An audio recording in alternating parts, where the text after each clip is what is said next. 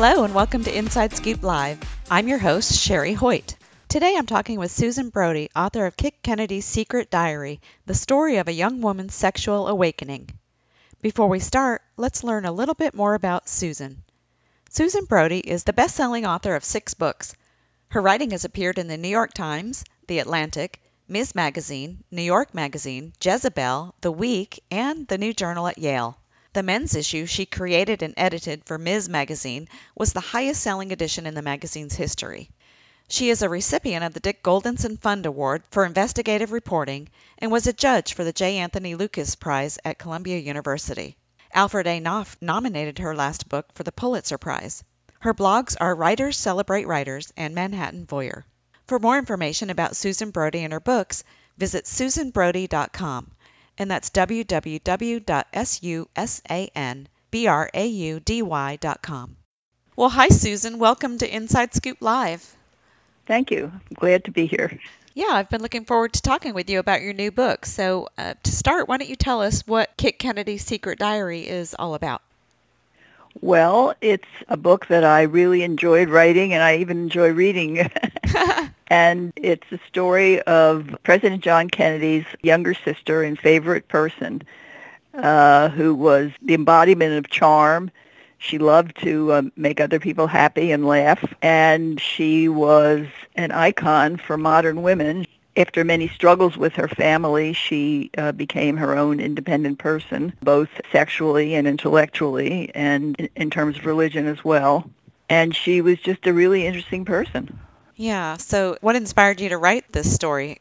Well, I did an article in Vanity Fair for someone called Susan Mary Alsop, who was very much part of the social scene during World War II and after in Paris and London and here in the United States. And she was especially intrigued by Kik Kennedy because she said she saw a kind of doubt in her eyes that Susan Mary attributed to her questioning her faith because her beloved husband had been killed after they'd only been married for 2 weeks. He went to war against Germany, against Hitler, and he was killed. And she wondered how a just God could do such a thing. She thought it was so unfair, and she didn't understand it.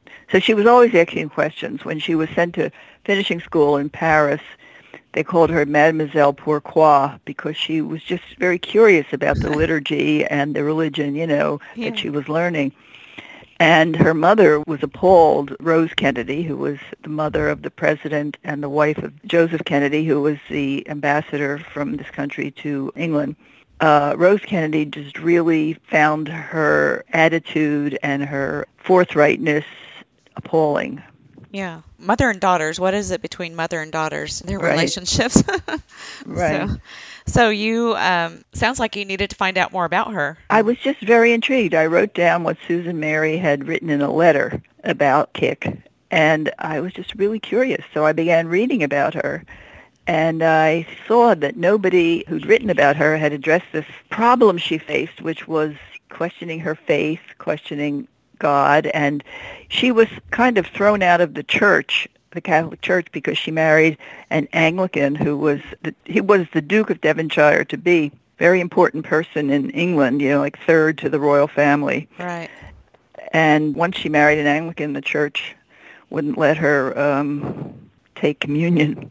And Wow. She wept about this a lot. I mean, she thought this was really sad. But she began to wonder, who has the right path to God. Right. She seems conflicted, like she's kind of ahead of her time in some ways, Yes. but then in her faith, she's very traditional still. But she began to question that at some point? Yeah, well, that's what Susan Mary felt, and I think it's true. She began to just question. She was very influenced by Pamela Harriman, Pamela Digby Churchill Harriman, who was, some people say she was a courtesan, but she was very sexually free, and she was very interested in powerful men. Her last husband was Averell Harriman, who was quite rich, and she became a great favorite in her later years of President Clinton. And Kik gave her money because Pamela didn't have much money. She sort of supported her. Uh-huh. And in return, Pamela took her to the dinner tables of Winston Churchill and other world shakers. Wow. So Kik became friends with Churchill and his wife. Wow. That's fascinating. Yeah. Yeah. So it seems like the Kennedys will always be like America's royal family, so to speak. Yes. Um, why do you think the world is still infatuated with the Kennedys? Well, Joseph Kennedy was very ruthless. He was kind of a little bit of a criminal. He made a fortune. He started out with no money, and then he became very rich. And he constructed a facade for his children of the Kennedy family, a royal American facade, which wasn't really true. Mm. But it was accepted by the press for a very long time. And they were good looking. They were fabulously rich. They were very well educated, and they were very ambitious. Yeah. And yet, like I said, well, we're still infatuated with them. Yeah, although many of us know that it was a facade that Joseph Kennedy created, that he was not a good husband. You know, there were a lot of amoral things he did in general. He was very anti-Semitic and pro-Hitler for a long time. Mm. Yeah, so he was less than perfect. And John Kennedy inherited his attitude toward women, which was sort of like they were disposable Kleenexes or something. And all this has come out in different ways about the Kennedys, but we still love them. Yeah, we cling to that dream. Yeah, Yeah. yeah. Now, one thing I'm curious about is her nickname. How did Kik get that nickname? Well, I believe she got it because her father got such a kick out of her. Oh, okay. It's cute. He It's gave different. it to her. Yeah, and it stuck. There's a Kathleen Kennedy in the family now who's nicknamed Kik. Oh, really? Currently? Yeah, Oh, yeah. nice. Now, I know you've authored a couple of nonfiction works, so why did you write Kik Kennedy's Secret Diary as a historical fiction piece? Well, because I wanted to really get inside her skin and really show who she was, based on, at first, on the Susan Mary Alsop intuition that she was, you know, less than happy and sort of frightened in a certain way after the death of her husband and during the war when so many of her friends were killed, her English friends particularly. I just wanted to find out who she really was, and I kept reading and reading and reading, and none of the books about her really delved into the nonfiction books about her, because there were no other fiction books. Mm-hmm. I wanted to really figure out who she was and what made her tick. And I thought the best way would be to really try to go behind what historians had already written and try to identify with her and write about her problems with her mom and with the religion and with her father. Yeah, and I guess you have a little more license when you're writing fiction, too. Yes, you have more leeway. You can imagine what something's like rather than stick to actual facts, although I'm very grateful to the Kennedy Center and to all the historians who've written so many books about the Kennedys and about Churchill, because she figures in some of the accounts of English people as well, because she expatriated to England to live her life more freely away from her mother. Ah, okay. You mentioned a little bit about all of the research that's been done. What kind of research did you do, and how long did you spend researching before you started to actually write your book? Well, I researched for about 2 years. I read everything. I really got into Churchill because he was a very good writer, and she was very good friends with him and his wife and his daughter-in-law, Pamela Digby Churchill Harriman. And I started reading books that mentioned her that were about him. And I read this great book by Lord Moran, who was Churchill's doctor, who accompanied him everywhere in his adult years.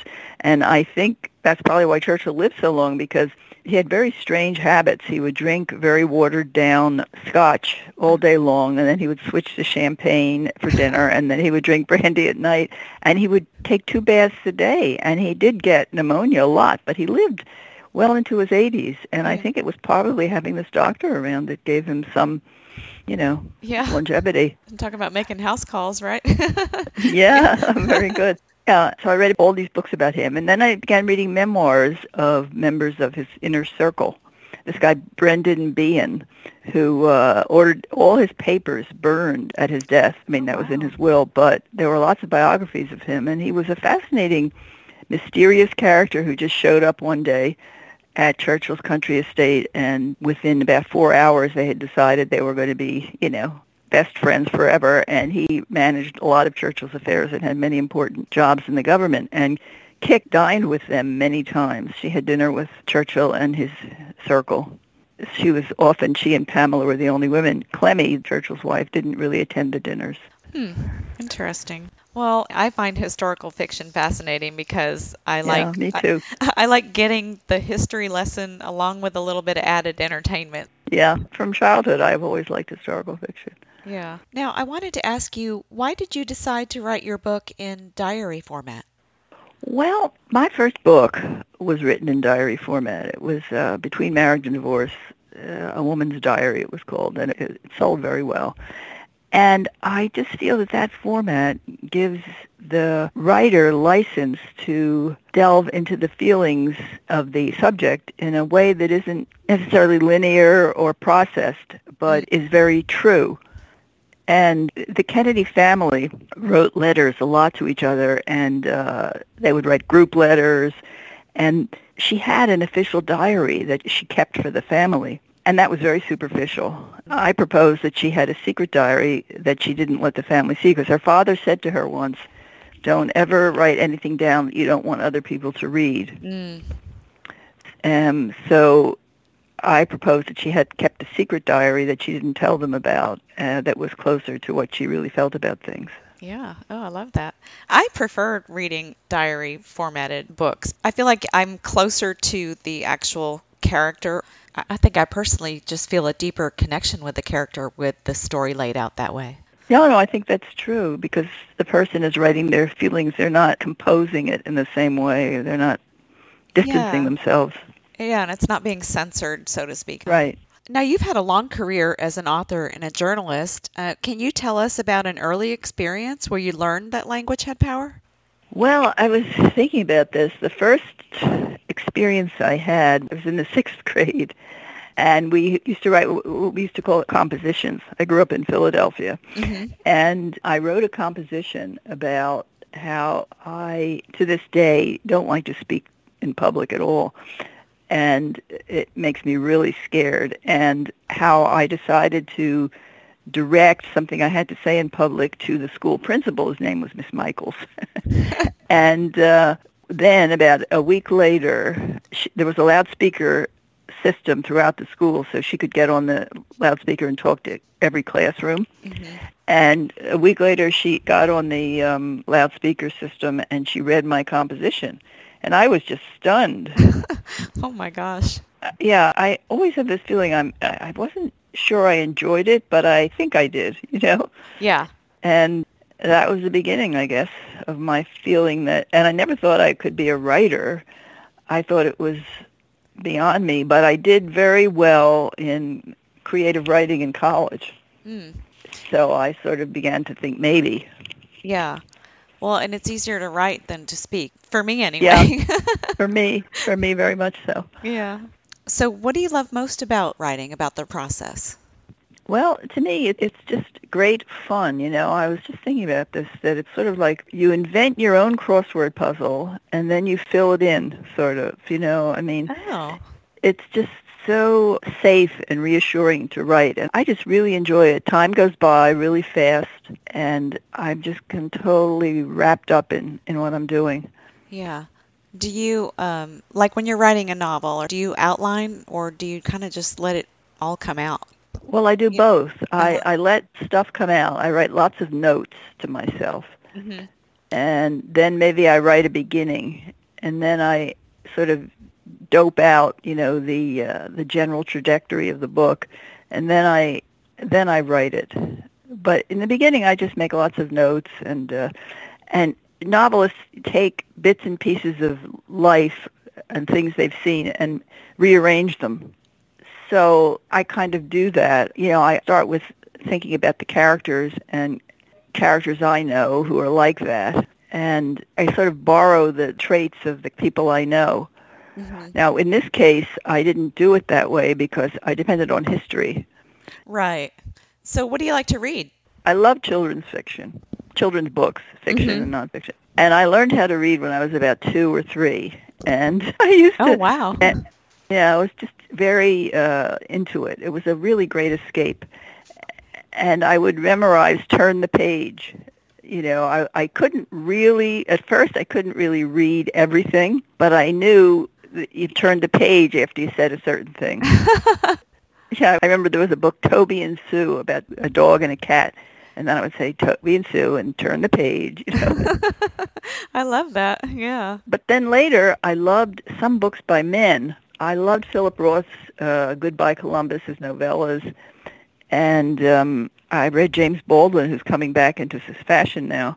I read him a lot. And I read Norman Mailer. But then I began to realize that I was much more keen on women writers. Mm-hmm. And I've read many, many of them. I read Hilma Wolitzer and Meg Wolitzer, her daughter, and Ann Tyler and Ann Patchett. These are all novelists. Yeah. I remember I really liked, when I was a kid, I would go back to that, I really liked Nancy Drew. I've written a couple mystery stories. Oh, really? Nice. Yeah. And I like to read humor. I think humorists have perfect pitch for language. So I enjoyed Nora Ephron's writing, and Irma Bombeck, who I at first thought was going to be just very kind of, middlebrow and so on. Yeah. And she's not at all. She makes me laugh out loud. I have all her books. And I just devour a lot of the English books, English lady writers. They're very good.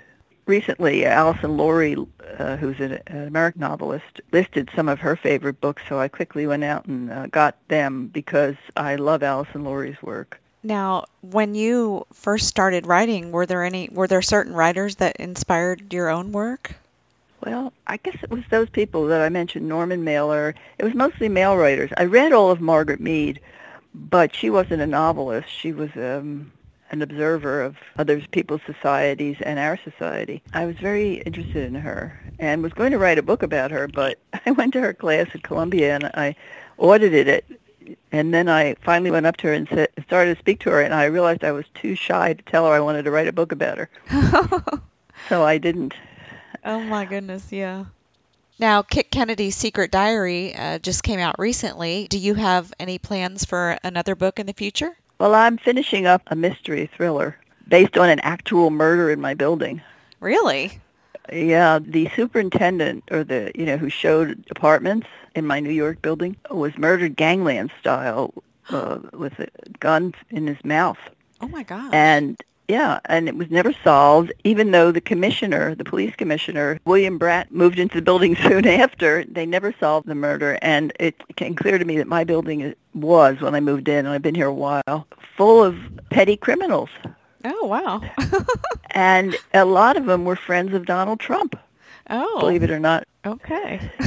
And Carter Page lived here. He's a more famous one, but members of the Gambino family. I mean, it's incredible. And I think it's because Donald Trump always wanted to own this building. He wanted to buy it, and he wanted to co-op it. And when you buy a building as a realtor, you want the people who move in to vote to co-op it. So he was very friendly with Roy Cohn, who was best friends with the landlady. Roy Cohn is Donald Trump's mentor, and he was disbarred. He was considered to be quite the, character. Criminal character, yeah. Who I actually knew him. I met him several times. So the building was full of cronies of Donald Trump, and a lot of them were petty criminals, people who imitate the Godfather type criminals. Oh, okay. I don't know where Mario Puzo got his notion of what a mafioso was, but the current generation all imitate him. Yeah. Huh. So I've been writing this book about my building, but I fictionalized it. I'm almost done. Well, that sounds amazing, and I'll have to keep my eyes open for that one.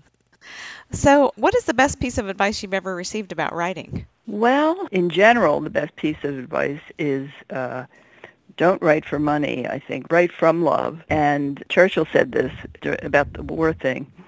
Never, never, never, never give up. And focus. Think about it, focus on it. And also, specifically, topic sentences for each paragraph. Kick each paragraph with something interesting. Kick each chapter with something interesting. There are lots of specifics. Right. I taught writing at Brooklyn College, and it was very enjoyable to sort of codify, and help the kids and everything. Right. I imagine it would be, yeah. So do you have any advice for aspiring authors based on your own experience? Yes. Don't give up. Never, never, never, never give up. And focus. And if you're writing fiction, try to base the characters on people you know. or bits and pieces of people you know. Oh, that's great advice. Well, Susan, thank you so much for joining me today. I really appreciate you sharing your work with us. Well, thank you very much for asking really interesting questions. To our listeners, thank you for joining me today on Inside Scoop Live for my interview with Susan Brody. For more information about Susan and her books, visit susanbrody.com. And be sure to check out our other interviews at InsideScoopLive.com.